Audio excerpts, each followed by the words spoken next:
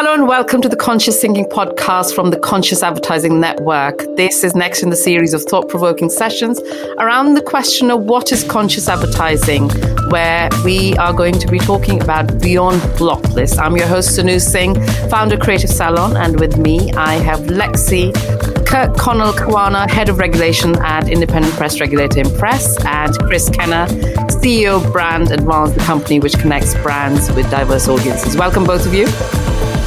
Now, 2020 has seen the shift in a tone in the conversation brands are having when it comes to ad misplacements. And the conversations have evolved from brand safety fears on both YouTube and Facebook, both of which you know about whether premium publishers are brand suitable. Because in reality, blocklists have led to millions in lost revenue, but have also shut out minority communities from the internet. And in the name of brand safety, some advertisers are blocking their ads from appearing in content about Black Lives Matter, coronavirus news, LGBT content, even women's issues. So what this really is an indicator, something, Lexi, that you've talked about with me before, is an indicator of privileges of the gatekeepers that we probably have. My first question to you, Lexi, is there are obviously unintended consequences of blocklists harming regulated, professionally crafted journalism. I mean, it in itself is a rather blunt tool. Would you agree? Yes, unfortunately. And until we start to see platforms come up with better tools for better ad placement and better brand alignment with content creators, I think we are going to continue to have to suffer this experimentation process where you end up with a range of these, as you say, perverse consequences, where ads end up alongside content they clearly shouldn't, or ads don't end up next to the content that they should, from both a advertiser client perspective, but also from a sustainability perspective. Journalists are struggling just as much as many of the long tail of content creators to make sure that their content pays, and are having to experiment with a range of user pay models because the advertising system unfortunately just doesn't best serve independent and diverse journalists and publishers in this day and age. Chris, what about you? Obviously, you've been fighting this good fight for a long time since you set up your business. But also, talking about advertising and our industry in general, there's a knock-on effect for agencies on how you reach the impressions if there are, say, thousands of keywords blocked, everything from sperm whale to news. It's an issue that clients need to fix. But do you think brands have an incentive to do that? I think everybody's got an incentive to do it. To block races, religions, or sexual orientations, and to lazily call it brand safety. Like the amount of times I'm sat there as CEO across a group of agencies, the amount of time that the team sat behind me come to me with a block list that describes me or describes one of my kids. I've got two kids, one's mixed race, 15-year-old, as I've told people before, and my daughter, both of them half German, half English, and my daughter's blonde-haired, blue-eyed German. But, there's never words that describe her, but there's words that describe my son all the time, interracial, black. I see words like black man, gay, all these different words that, their dad is gay. And so it's just a lazy way. And I know Lexi was saying about the different tools and stuff, they're there. We already have sentiment analysis tools. We don't need to block the word COVID anymore. We can block negative sentiment around COVID, but let ads go next to positive or neutral sentiment around COVID. Keyword blocking is antiquated. It's old. It's the old way to do it when we first made tech. And then we sort of first had digital advertising, and then we went, we're sticking ads, we're monetizing stuff we don't want to, which, as part of the Conscious Advertising Network, as a board member, I'm 100% behind making sure that not a single thing is funded that shouldn't be. I don't want people to fund, racism, because I experience it. My kid experiences. I don't want people to fund homophobia because, their dads come out for gay. They experience it as kids of a gay dad. I don't really experience homophobia, but maybe that's because I'm quite big. But But, we can't hide behind, we don't want to do something wrong, so we're just going to block everybody. Like that. I cannot think of anything. And then we're going to have the audacity to stick a beautiful black box on our social and tell all black people, black and brown people in the world, I stand shoulder to shoulder with you. At the same time, hitting send on an email with a block list to our agencies saying, make sure I don't go next to any words that have blackie, black man, urban, interracial, Muslim. How do you consciously do both? Stand by both. When the tech is there, the infrastructure is there, you can go to Integral Ad Science and they have a platform. You can go, Mantis is a platform that Reach uses, that's sentiment analysis, Reach PLC. So it's out there. So yeah. So shall we talk about some of the bigger issues at play here? Because obviously one of the things that we're finding ourselves, and not just because of the pandemic, is this kind of really angry, divisive world that we seem to be living in.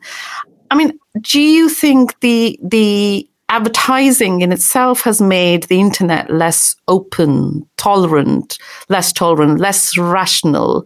I'll start with you, Lexi, because obviously at Impress you are looking not just at the established news, but you are looking at what constitutes news. I mean, what is it that makes content? Yeah, I think on that question of has advertising contributed to that? Well, I guess my response to that would be, no more than advertising made traditional mainstream media less open, less tolerant, less rational, because those have always been issues in society. And do I think that there's something inherent to advertising content that makes it less, that makes society less tolerant? No. But do I think that there are human decision makers that sit behind these processes that mean that on a systemic level, we are dealing with issues of divisiveness, intolerance and prejudice? Absolutely. And I think the key is when it comes to advertising advertising funding certain types of content. It's about, the competing interests for those advertisers. Do they want their ads placed with highly provocative, controversial content that elicits a strong emotional response, or do they want it placed next to a better quality of engagement with that content? And I think now, we're in the ecosystem, the media ecosystem is in as much of a state of flux as it's sort of ever been. The old rules don't apply, and there is this growing body of really diverse, pluralistic, independent content creators in the media space. And from an advertiser's perspective, it's really their choice whether they go out and find them. And if anything, I think, compare ourselves to sort of 30 years ago when you had 6 national newspaper brands you could sit content beside to reach your mass audience. Now advertisers can be much more shrewd. There's so many more creators out there. So it's about the willingness to do the research and then find the right platform. Indeed. Chris, I can see that you're nodding furiously, so why don't you jump in? Yeah, I totally agree. That's why I'm nodding. I think, it's the media owner, the content creator that, they can stir divisiveness. Fox News is one example. I'm just going to call out, there was... Go for it. A presenter that had content that's digitally available from Fox News that was inciting people to join a group that ended up killing black people, shooting black people on the streets in America. We all know it. It was sort of, now it's up to advertisers to make them conscious decisions of what they're going to fund. And does that align with their values? Now, I personally would, and I advocate for, and I work with a lot of clients globally, making sure now advertisers went to a sort of lazy place to stick their money. I'm going to say, I can't speak anything other than the truth. So here, I'm just going to have to say it as it is in my head. Sticking it in the two main 80% of all spend. It would go to Facebook or it'd go to Google. There is a lot of quality, not just quality, fantastic content out there, a lot. In every country, there is content that you want to be next to, you know? Some might have a voice, and I'm certainly not against advertising spend going next to a voice, you know? But I live as a black guy, so, you know, I've lived in the UK. I'm a privileged black guy now. I was born in care, though, so I wasn't privileged, I've gone through being asked where I'm going when I go into a building. Even in my own building, I'm the CEO in this building, but security has often asked me where I'm going. You know, I'm like, well, I'm going to the company that I founded. Thank you. You know, I get in a lift and people move their bags to the other side, so the side I'm stood on. Or when I go into Selfridges, shop in the UK if no one knows. You know, as I'm walking around there, they never follow my white partner. They follow me. I live with that. You know, I'm sure people on here have had their own things that they've lived with. So I like content, and I like to push our clients to be in safe environments, but also, you know, if you're going to stick a black box, I like you to stick, you know, keep alive the voices, the smaller publications that represent demographics that look like me, you know, or other demographics that don't look like me, but look like other people that go through hardship or are misunderstood because they're not seen as mainstream. You know, we sort of default mainstream to being straight, white, and able-bodied, you know, and it's just not. We're just, we're all mainstream. It is us and we are them, you know, like it's literally everybody. I think sort of advertisers at the moment as well. A lot of advertisers have been allies. But now we need advertisers to be advocates.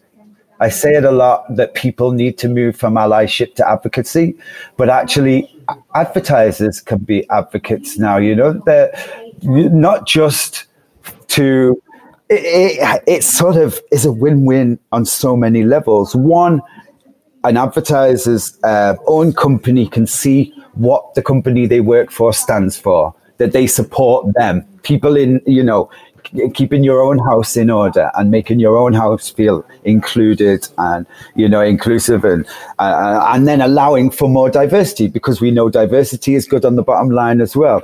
But also externally, people buying that brand, you know, they get to see that you really do stand for the values that they do. And at the moment, in this world where everything got stripped from us, literally the world stopped spinning and we had nowhere to go and we couldn't get off, you know, and we started noticing demographics that we didn't notice before. Obviously I did, but people, you know, in society where we call people now key workers, whereas they were always there. You know, we actually spoke about it a little bit earlier. You know, black bus driver was always the black bus driver. Indian lady in the supermarket was always the Indian lady in the supermarket. It's just it took a global pandemic for people to call them key workers and to clap and to say, oh my God, I actually see you now. These people, the media, the contextual environments that these people find themselves in needs to be kept alive. It's not Google, it's not Facebook, it's this other media that I'm sure Lexi represents, and, you know, like, and some fantastic journalism.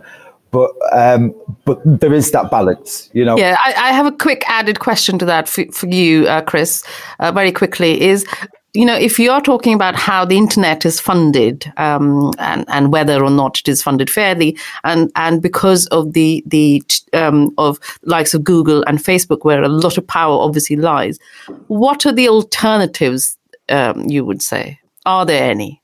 Oh, gosh, yeah. Millions. You know, the alternatives to Google and Facebook is independent media. The alternatives are the voices and the reporters that you see out on the street that are walking in Black Lives Matter marches with you, that are out reporting in Poland in LGBT-free zones, that are our local reporters. Maybe it's not at these big, big life-turning moments, but are actually just reporting on what's going on in your local town, local news, local reporters, that just let you know what's going on the other side of the estate or the other side of the village. There's so much content out there. Actually, I don't understand how advertising's got so lazy, really. It's the only word I can use. And I know it's a negative word, and I don't mean to, perpetuate negativity on this, but I don't understand how we got to this lazy position where we just say it is easier to just give it to you or you, and I'll just fluctuate between the both of yous, than it is to fund what everybody in an agency, including CEOs, are reading themselves. I as a CEO, I read local media, I read media about different demographics, I read media about new tech startups and see if there's anything I want to invest in, stuff like that. That's what other CEOs are doing, so it's not like they're detached from this media, but we seem to have just, a little bit like the election that's going on across the pond. I think, the first time round, the reason why there's such a mess is because people just sort of didn't go out and vote. I think advertisers are doing that a little bit with their ad dollars, or at least they were up till recently. They sort of sat back and said, yes, I read that, I engage with that media personally, and I know my consumers engage with that media, but I'm still just going to stick it there or there because it's nice, it's easy, I know. And because everybody else is everyone else is. Yeah, I mean that that's the fundamental challenge. And Lexi, you and I have spoken about it. Sitting on the advisory board for Impress as well, in terms of the funding, really. And at Impress, that's what you are always trying to sort of look at as to, again, what does quality journalism even look like? That the what Chris is talking about. I would love to read my local news, but there is dearth of it because there isn't enough local news. But then those lone people who are called now influencers. Now, where is that divide? What does, who defines quality, for instance? Yeah, that's a really hard question. And I'll just pick up on Chris's term laziness, because I think that maybe be the kind of the sum total of the situation we find ourselves in, where historically there were a set of national media companies that had sales teams in them that drove advertising towards them.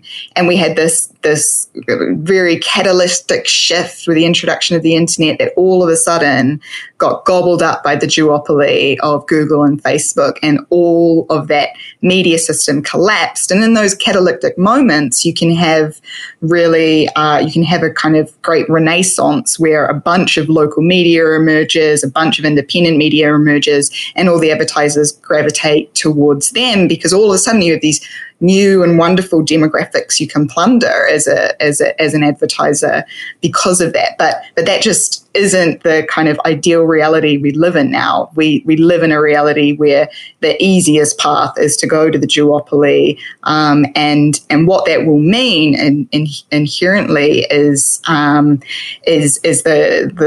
the financial sustainability of these local and independent media suffers, because the advertiser pays model just doesn't work for them. But then you come to the question of, well, who is the media? Who gets to decide what content is valuable, what content is going to sit, we would fund in this ideal scenario? And I think that's a real challenge. And in my role as a regulator of media, I'm constantly having to think about and question what amounts to quality. At Impress, we have a standards code that says you cannot be inaccurate, you cannot discriminate, you cannot harass people, you cannot invade people's privacy. You need to respect the law and these core principles. But the fact is that that's not a bottom line requirement for being a media operator in the UK and beyond. We would like to see more publishers and content makers and creators align themselves with those values. But it again, it's a bit of an Ouroboros, where if people are going to fund low quality content that arouses emotion, that's provocative, that's controversial, that discriminates, that's inaccurate, that flares public safety issues to the point of hysteria, then there is that less willingness to create that positive public interest content and high quality content. So we need to have a bit of a circuit break in the system where we say, these are the values that we want our media and our content creators and our influencers to abide by. And that's where the funding is going to go. And unless you create those incentives, the system doesn't work. So in terms of who is, who are those newsmakers, who are those individuals and organizations that we can identify, who determines that quality, I think there's still a public conversation about that. And we have to build consensus about what those values are. That's something that we do in our work at Impress, but it needs to be wider. We need to have much more public awareness and discourse about what quality is, where we're going to put our eyeballs, and who the advertisers are therefore going to want to fund. Yeah, that's quite interesting. But Chris, add to this, because obviously what Lexi is talking about is indicators of both quality and harm. I'm curious about the kind of conversations that you have with your clients, with the brands, in terms of being, comfortable, not just about spending in an alternative media, but also where do they think how they are being evaluated against those different media that they're investing in. Yeah, I think one thing that we've had to do over the years, because obviously we are a media network, so 700 to 800 publishers all on one network globally is what Brand Advance is. It took us a long time to find these smaller publishers. The bigger ones are easy. Your Times of India, that gets 300 million unique visitors a month, is an easy one to find. But the smaller, and especially intersectionality stuff, the one, I think if we're going to honestly speak about it, the publishers haven't always been their own best friend, and whereas they sort of, the infighting's a bit strong, but where one publisher that's within the same demographic as another publisher thinks of themselves as rivals, so doesn't want to work together.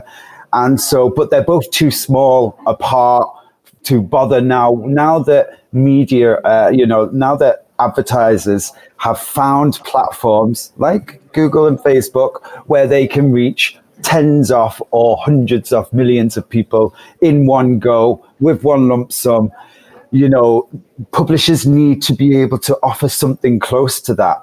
They've already got an added bonus.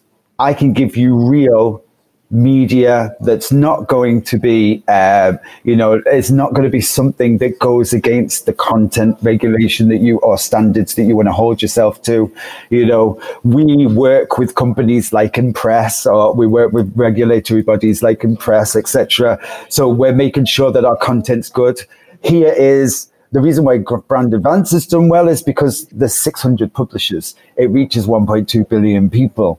Now Unilever can say, okay, I'm going to take some of my Facebook money away and I'm going to put it in Black and Asian media, because now it's a big enough thing for them to do. And I think publishers could do this themselves. Ozone, I suppose, is one group that did that. But there should be more of that, more collaborations of publishers within a certain demographic that keep to a certain standard. And they say, okay, now we're worth talking to. If individually you didn't feel it, now we are. I think that could happen overnight. That could be a sort of overnight, blast out. They can certainly tell the world because they are media owners. So they've got an audience. They can shout about it. And I think that would really help. I think secondly is the brands love patting themselves on the back. They do. Yes, they do. No matter what, no matter how good they are as a brand, let's take, I'm going to use them as an example, and I'm just going to give a disclaimer. I am biased. They are a big and close client of ours, but Unilever, is changing the world. They have all the ad dollars, more money than God, but they are changing things, a founding partner of GARM, they've got the Unstereotype Alliance, right through to the different things they're doing to save rainforests in one country, making sure that the whole out of 150,000 employees, half of them are female, and now they're enforcing that on their agencies. Show me your diversity before you get our business. Brands like that are really changing things, but also they like to talk about the change that they're doing. We all know, we've probably all got them on LinkedIn. No one is better at telling the world how good Unilever is than Unilever. But so they should. And I think other brands, your question was, what are brands looking for when they're doing this? You can overnight give yourself something to shout about. Never once has anyone shouted about, we are doing really well with our advertising on Facebook. Not once. Never once as an advertiser being able to put a press release out about how good they're doing on Google. Actually, probably is the opposite. They're hiding the fact they're spending, So it's sort of, I came into this industry late. As you know, I keep saying, and that's a really bad habit. I need to sort that out. But I came into this industry late. I came from the army. I joined the army when I was 16. I was in the army till I was 26, and then went into media in front of the camera and stuff. So coming in my early 30s into advertising, there's so much I still don't understand. Not I don't understand as in how it works. I don't understand why. There's a lot of things that are just done because it's the way it's always been. And I know we've been calling, advertisers lazy, but actually, we are given, and I'm talking more from myself rather than from Lexi's point, but people like me, and the people in my team and the people in the wider industry, we are given jobs that are so beautiful and so privileged in that we get to influence, true influence. We get to tell people what looks good, what doesn't look good. We can topple governments. We can raise governments. Propaganda is advertising, just giving another word because it's not so nice, but it's advertising. It is. So we can do all this, but with great responsibility comes, with great power, comes great responsibility. And it is our responsibility to be advising these advertisers of where they stick their money. Now, we're calling out the advertisers saying it's lazy, but actually, how many agencies for the last 5 years of being the agency for that brand has every year said, I still don't think you should be putting your money there? None. But they should, they advise where it's going to be. Our job isn't to spend the money. Our job is to advise where best we're going to spend the money. Yeah. Our job isn't to find the easiest route. Our job is to find the best route. What will give you the consumers you want, give you the PR ability you want, and maybe if we can, and this is only just being added to most agencies' rosters, ensure that we reach our society and make the world a better place than the day we got here. The last two have only just happened, let's be honest, pretty much every brand advance has been around for 2.5 years, and the amount of articles I keep reading now where this agency is now a diversity first agency and that agency, it's like, yeah, I'm pretty sure that Black people were always there. So why are you a diversity first agency in 2020?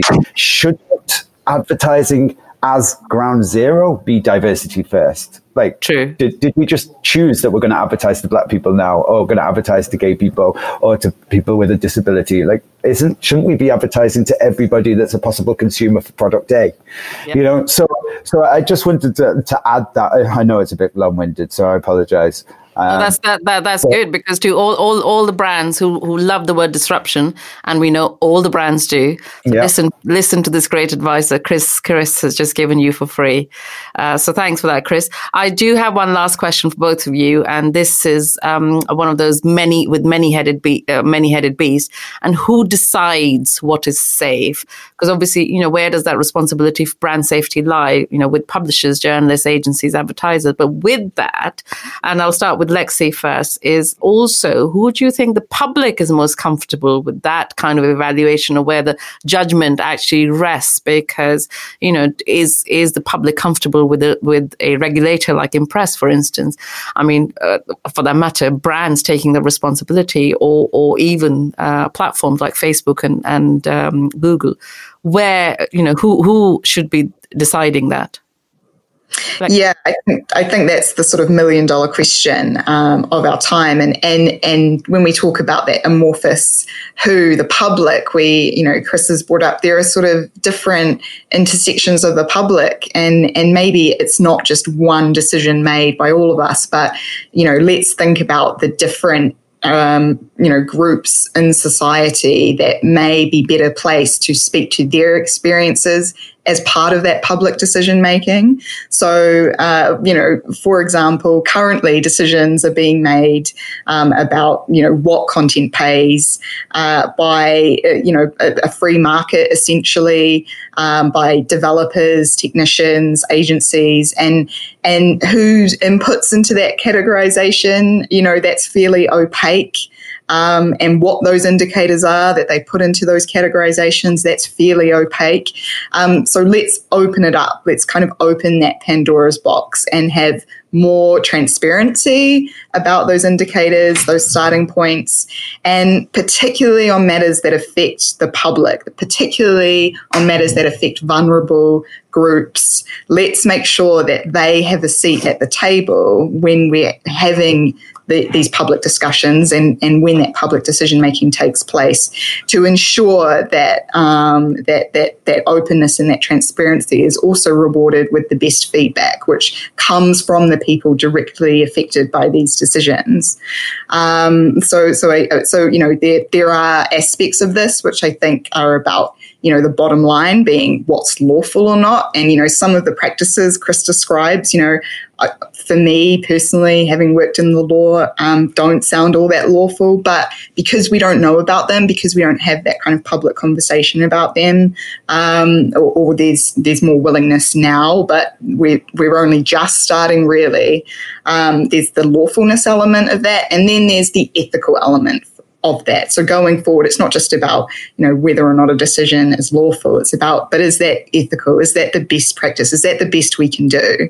And those decisions, absolutely, I think, should be made on a public basis. Do I want government and politicians making those decisions? Well, you have to ask yourself, are they the ones best placed to do that? Do I want the free market making those decisions and consumers just treated as products in a line? No, but we have to be able to come together and create spaces where we can have at least open up that conversation, at least be transparent about what's going on, and then after having that, what's probably a complex and difficult public discussion, then let's start talking about the decision makers and the indicators in the long term.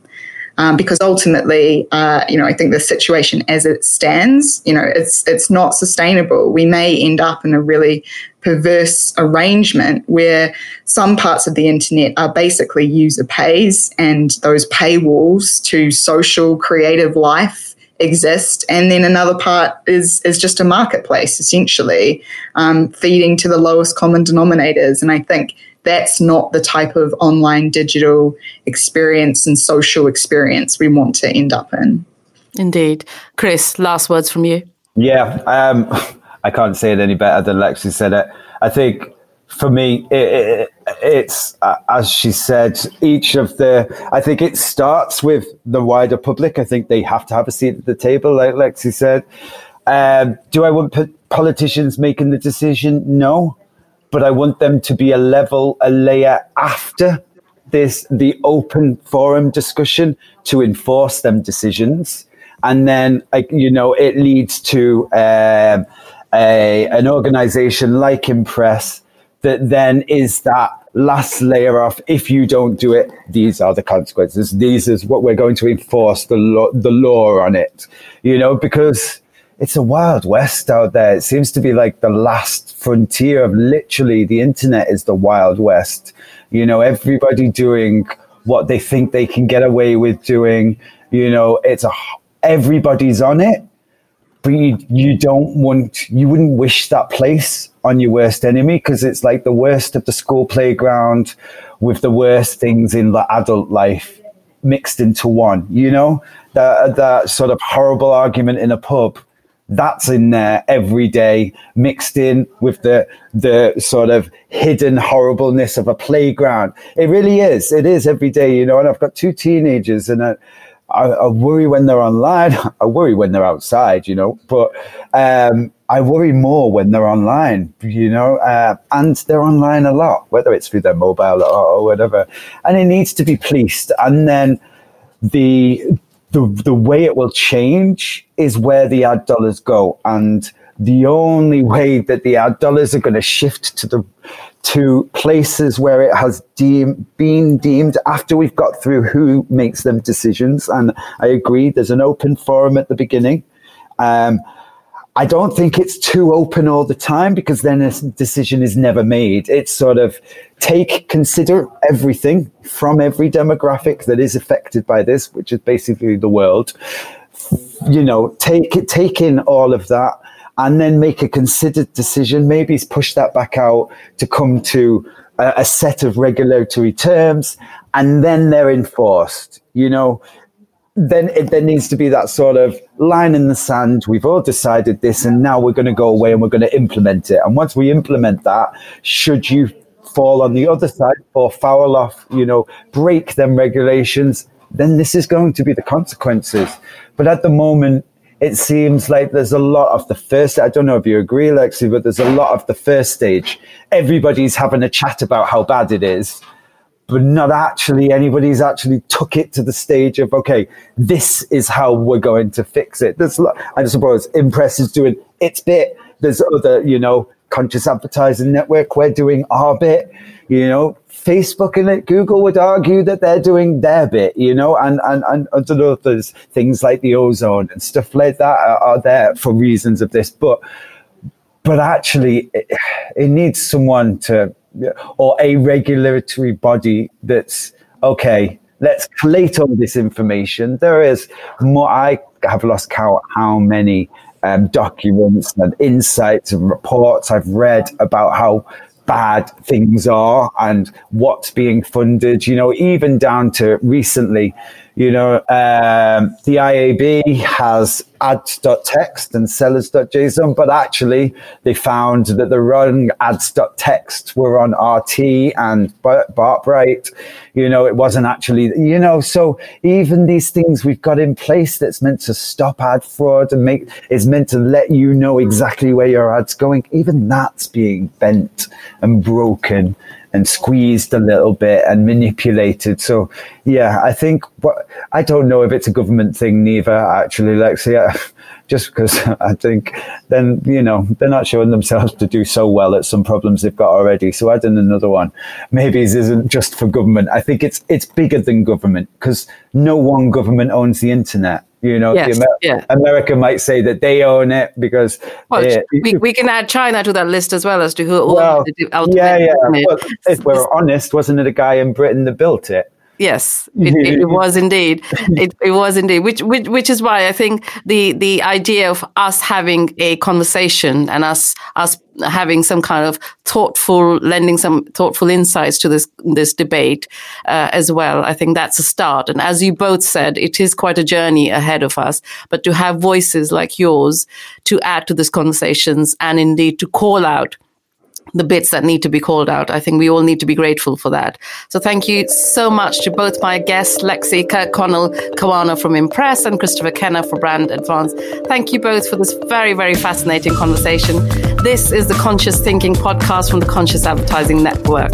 Thank you for listening. And also a huge thank you to our friends, the Rattle Collective and the Nerve. Keep tuned in as there's lots more to come. Thank you and bye-bye.